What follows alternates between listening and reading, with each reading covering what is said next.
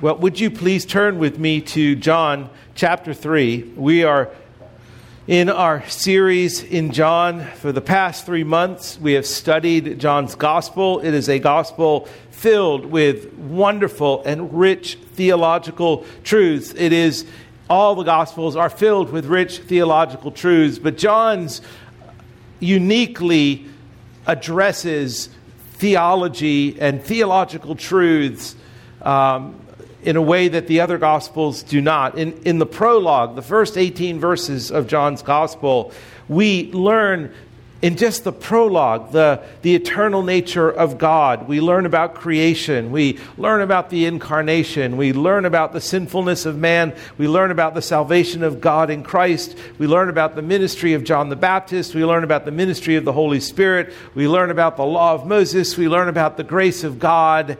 We learn so much in 18 verses. In fact, you could have John's gospel of 18 verses and still be well served. But he doesn't stop there. He goes on. All these theological truths actually appear again and again and again throughout his gospel so that we might come to believe. That is, in John actually tells us his whole purpose in writing the gospel. At the end of his gospel, in 20:31, he said, "I write these things that you might believe that Jesus is the Messiah, the Son of God, and that by believing you might find life in his name."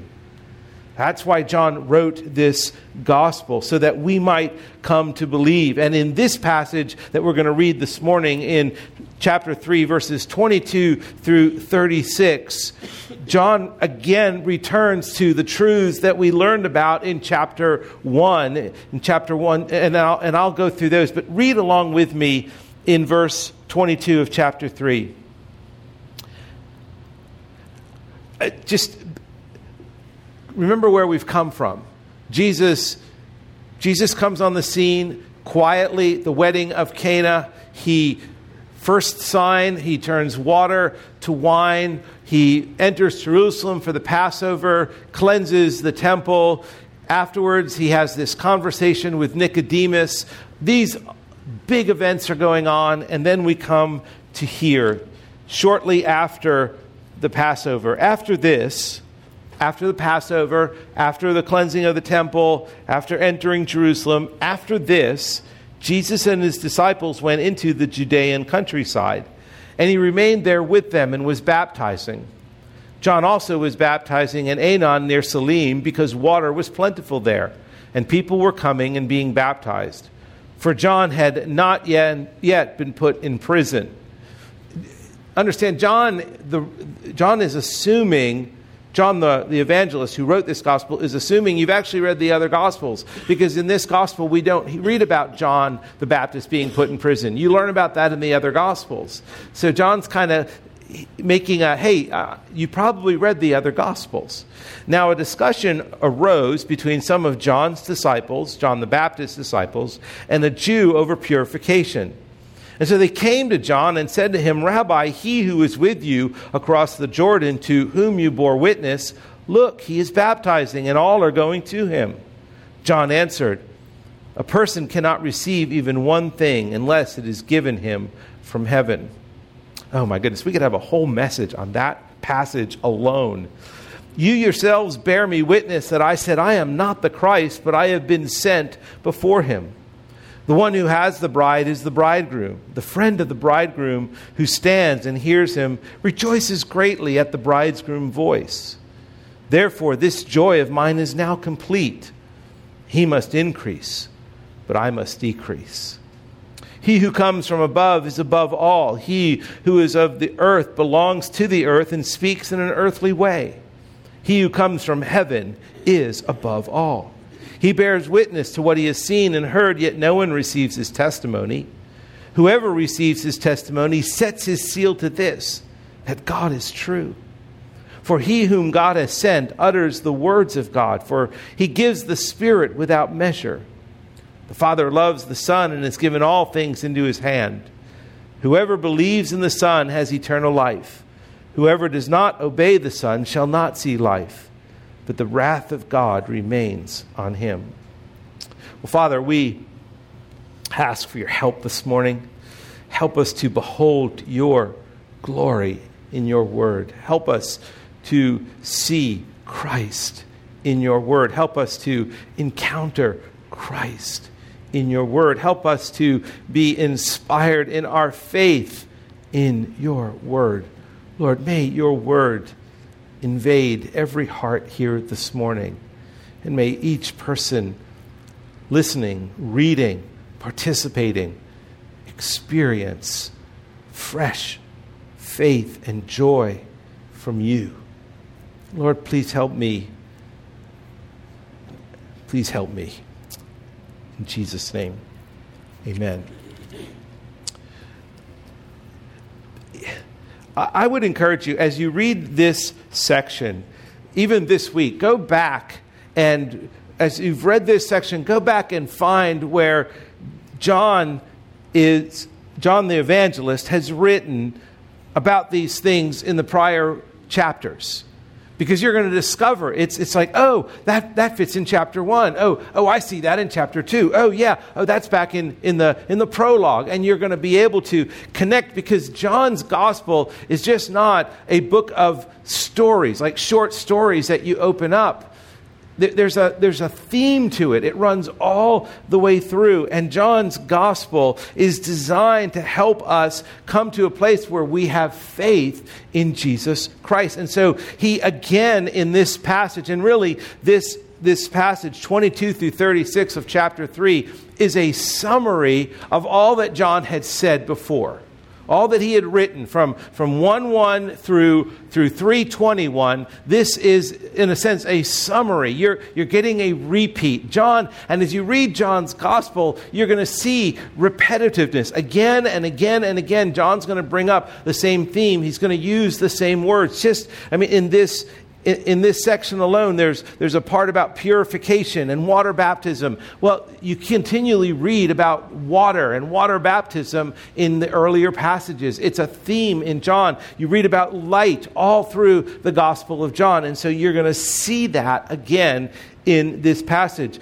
John reintroduces Jesus through John the Baptist's ministry again in this passage, as he did earlier in chapter 1. John the Baptist's entire mission was to bear witness that God has fulfilled his promise, his covenant promise, to send a Savior, and that promise is fulfilled in Jesus Christ. And so John is telling the story of Jesus Christ. He uses a lot of different characters. He's got John the Baptist. He's got the disciples. He's got the Jews. He's got the Roman authorities. He has the Samaritans. He has the women. He's got different characters throughout who help us understand Jesus' mission. But all of this is about the Savior. That's what we're studying this morning. And once again, we are listening to eyewitness testimony.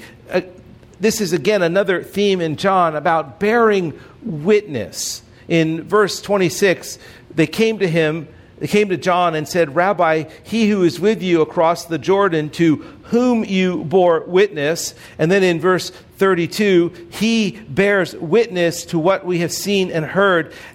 That word witness in verse 28, you yourselves bear me witness. John is saying, look, I'm witnessing to you about Jesus. I'm telling you, as in a courtroom, standing before and having given an oath, here is eyewitness testimony. Here is the truth about who Jesus is. In fact, in John's gospel, the word witness appears 27 times throughout John's gospel. And the purpose is so that you will listen to the testimony as though you were in a courtroom, and that you will believe what you hear. You are not the juror trying to decide if this is true or not. This is true. This is just bearing witness about what is true.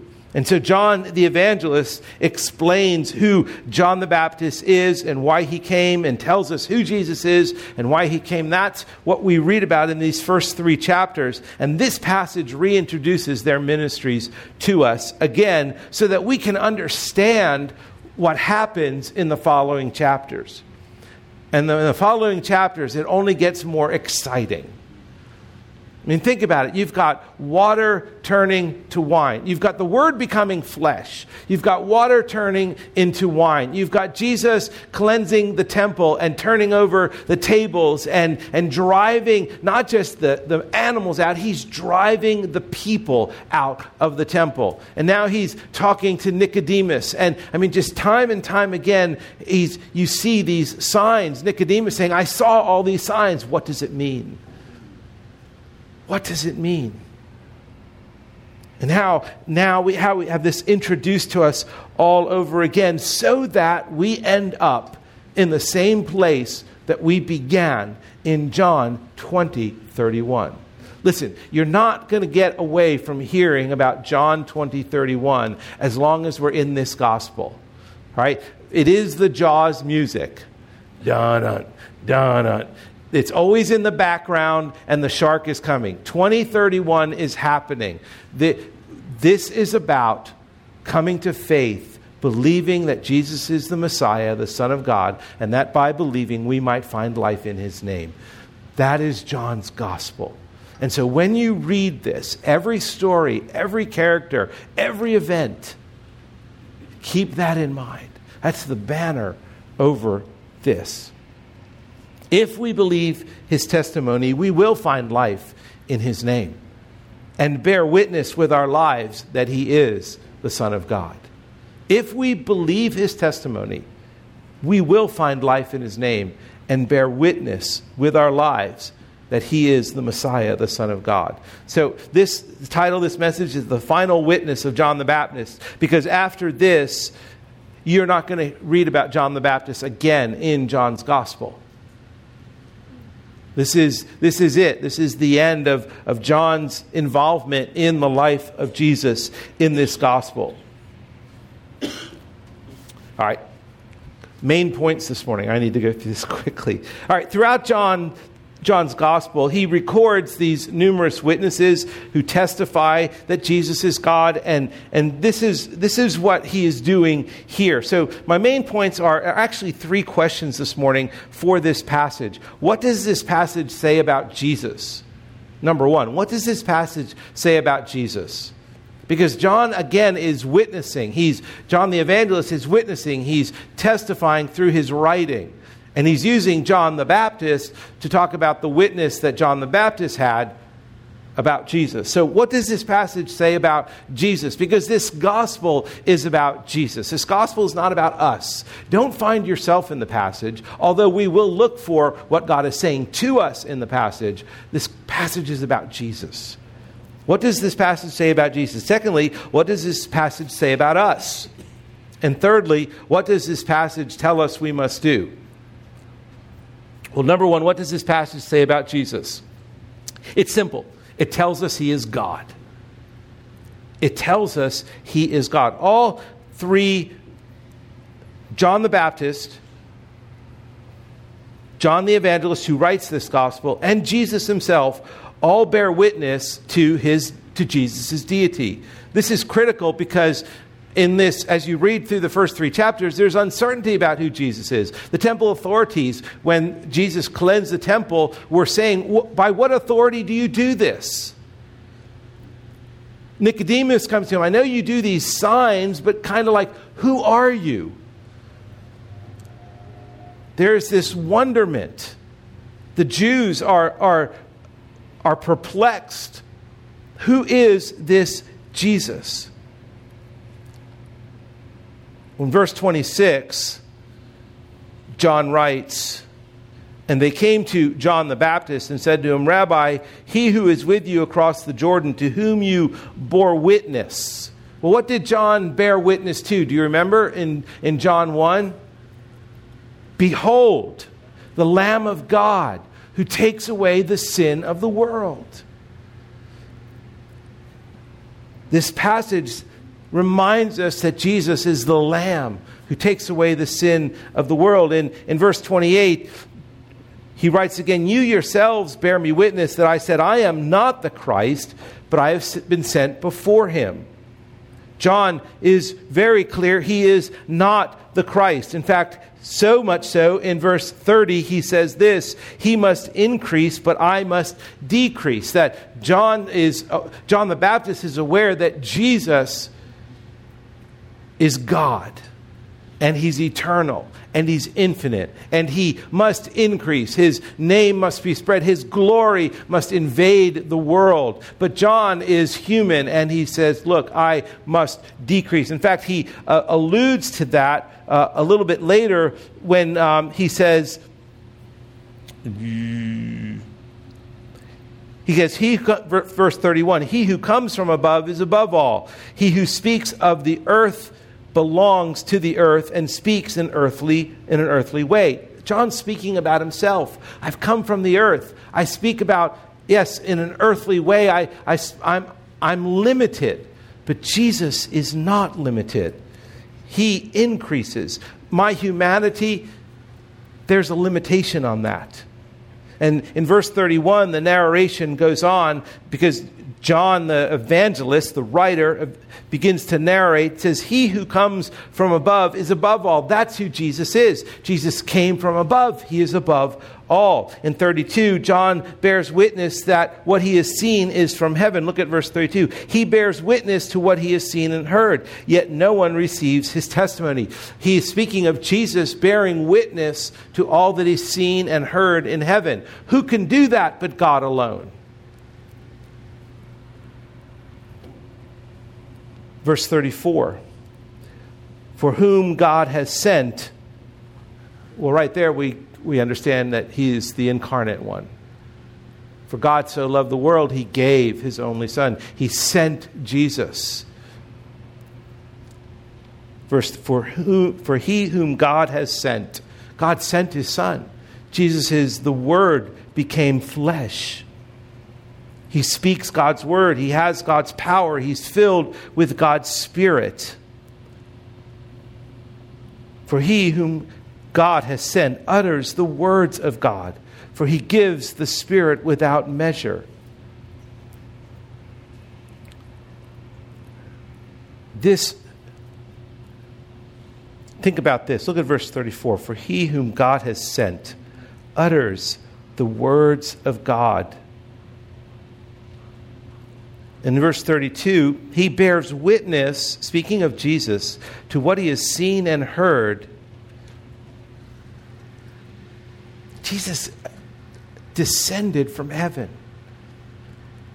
The words he speaks, he's speaking words from heaven.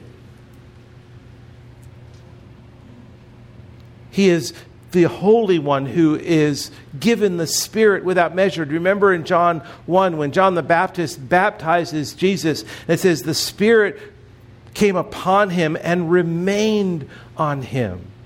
That is being given the Spirit without measure.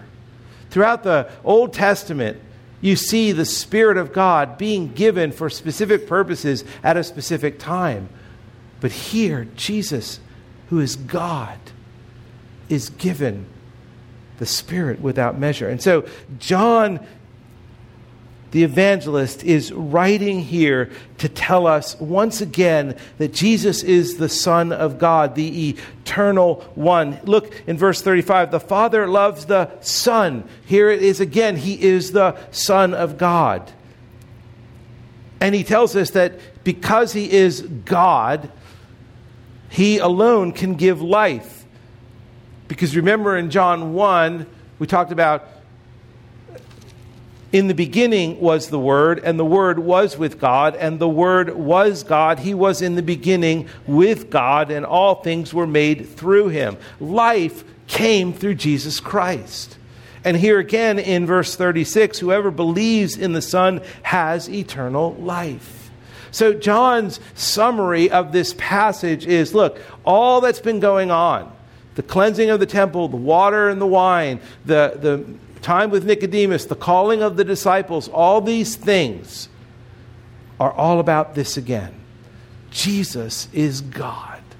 Now understand that those who read this, one of the things that we tell people when they either are unbelievers or first come to faith in Christ, one of the Bible verses or chapters or books that we tell them to read is the Gospel of John. Why is that?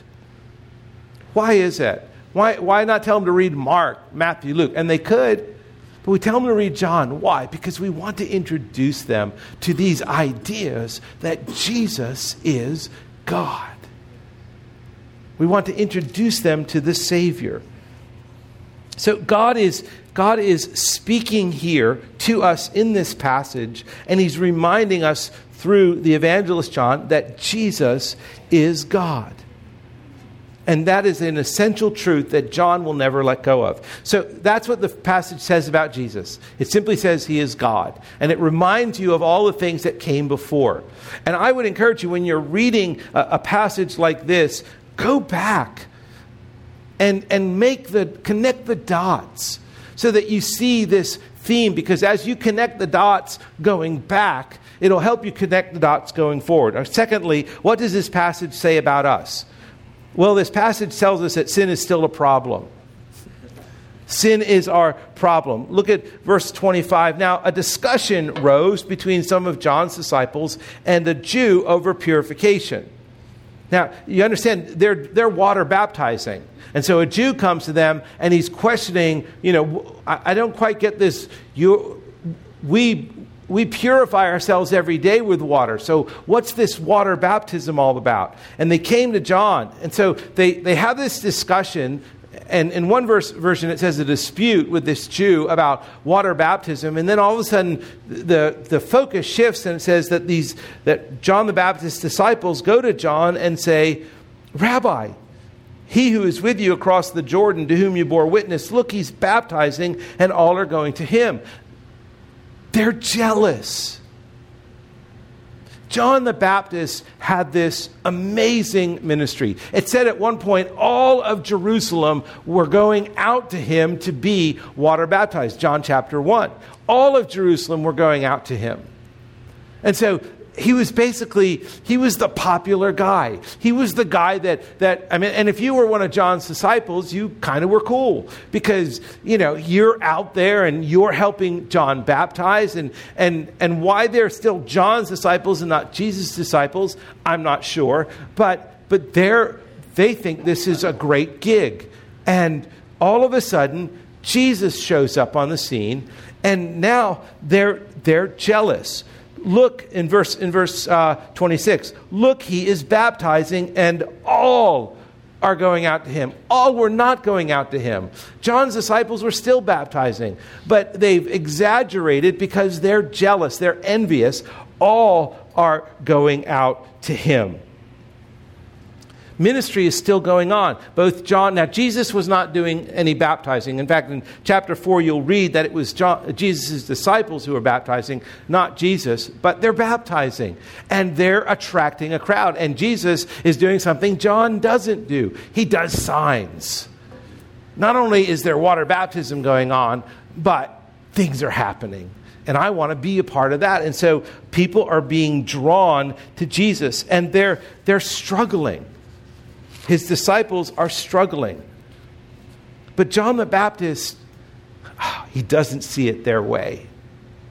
Look at his response. John answered. I wish I had been there because I think he probably would have said, get over it. John answered, a person cannot receive even one thing unless it is given him from heaven. John's correction here is, look, I'm only doing what God gave me to do. We can only do what God gives us to do. We're not God. We decrease. He increases. We're finite. He's infinite. We die. He's eternal. We only have what he's given us. And we want to use what he's given us well, but all we can do is do what he has given us. John is a man of great humility. In Matthew 11:11, Jesus calls John the greatest man born of women. What makes John great is not his witness, but his humility, which his disciples do not have. A mother was preparing pancakes for her sons, Kevin, aged 5, and Ryan, aged 3. The boys began to argue over who would get the first pancake. Their mother saw the opportunity for a lesson. If Jesus were sitting here, he would say, "Let my brother have the first pancake. I can wait." Kevin turned to his younger brother and said, "Ryan, you be Jesus."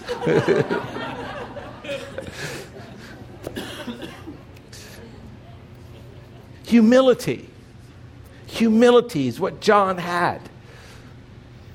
And his disciples did not. John's disciples wanted glory for themselves.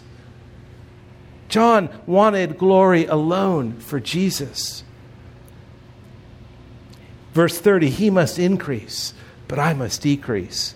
John's disciples were not content with the things God had them doing. They were ministering quite nicely as God's servants, but that wasn't enough.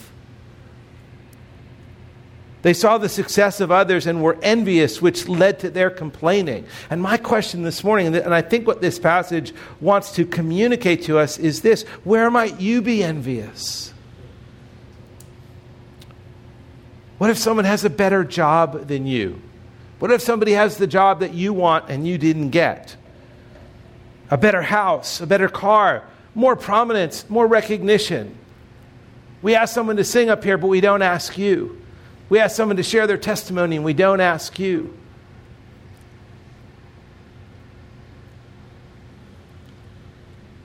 Are you envious? Are you like these disciples? Are you jealous?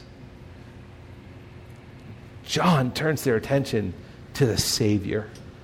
He said, look, you've been given nothing but what comes from heaven. And in fact, what you've been given, eventually it's going to decrease. He needs to increase. It's not about you. It's about him. It's not about you. It's about him. You be Jesus. You give the pancake away, John is saying. John has a clear view of who Jesus is and who he is in relation to Jesus. Jesus is the one to be exalted, not me. That's why he must increase and I must decrease. John understands that everything he has in ministry has been given to him from God above. Listen, brothers and sisters, we'll discover our greatest joy when we understand that all we have is from him and that it's not about our increase, it's about our decrease. It's about his glory, not our glory. Look at how John responds. He says in verse 29, the one who has the bride is the bridegroom. The friend of the bridegroom who stands and hears him rejoices greatly at the bridegroom's voice. Therefore, this joy of mine is now complete. John wasn't about himself and he wasn't about his ministry. He wasn't about attracting crowds. He was about attracting people to Jesus Christ. Think about back to chapter 1. He's got his two disciples. John is standing next to him and Andrew. He's got these two disciples. And they're his disciples. And they've been following him. And they've been water baptizing for him. And Jesus comes along. And what does John do? Watch out for him. No. Behold, the Lamb of God who takes away the sin of the world. And then what it says next is that those two disciples followed Jesus. John released. John gave.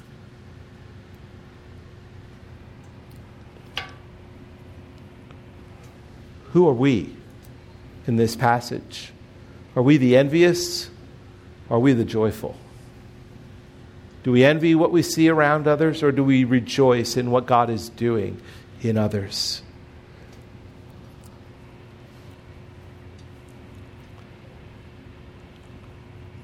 What does this passage tell us we must do? Number 3. Well, verse 36, whoever believes in the Son has eternal life. Whoever does not obey the Son shall not see life, but the wrath of God remains on him. I find it interesting. John writes here, John the Evangelist writes here, whoever believes in the Son has eternal life. Whoever does not, and I thought the word be believe, but it's not the word there. It's obey.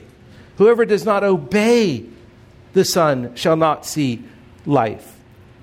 We obey his words because, look at verse 34, for whom God has sent, Jesus, utters the words of God. Jesus is speaking God's words. He's speaking words from heaven. Brothers and sisters, these are God's words. These are words from heaven. What a powerful passage inspiring us to be students of God's word. To be lovers of God's word, to know God's word, to hear God speaking to you through this passage. It's only by knowing God's words that you can obey.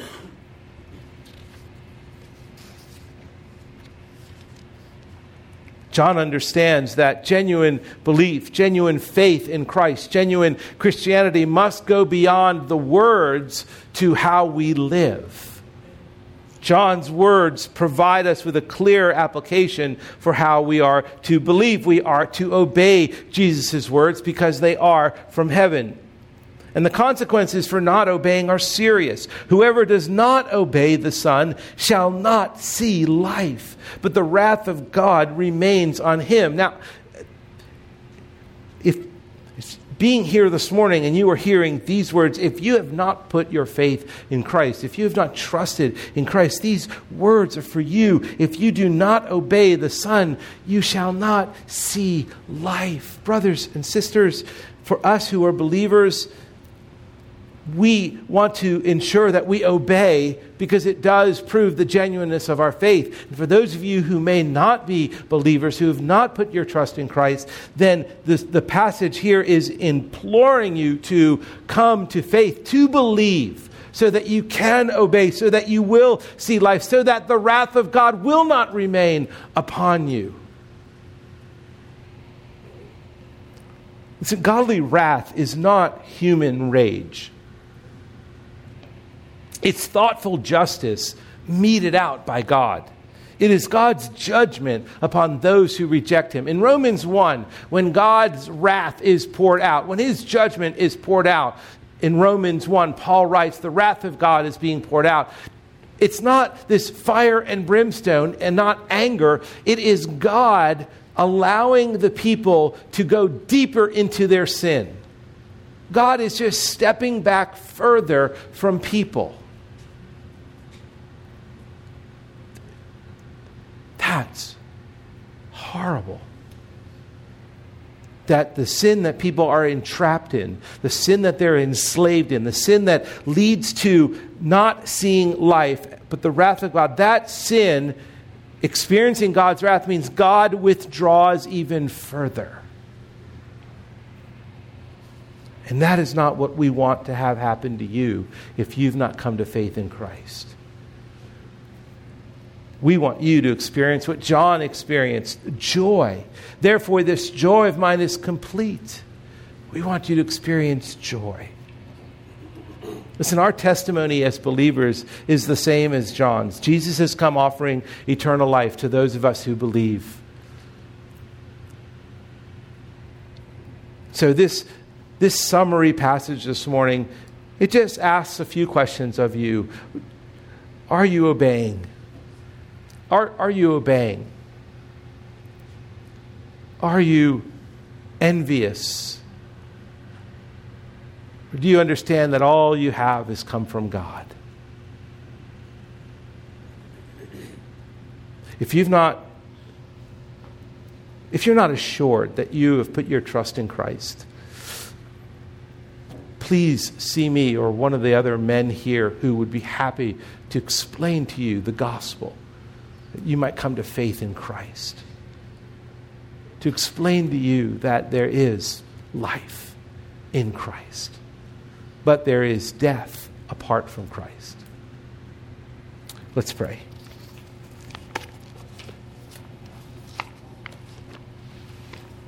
Father, thank you for your written word. Thank you that these are words from heaven, that when we read the Bible, you are speaking. They are not human words. They are inspired words by you, and that we can find life.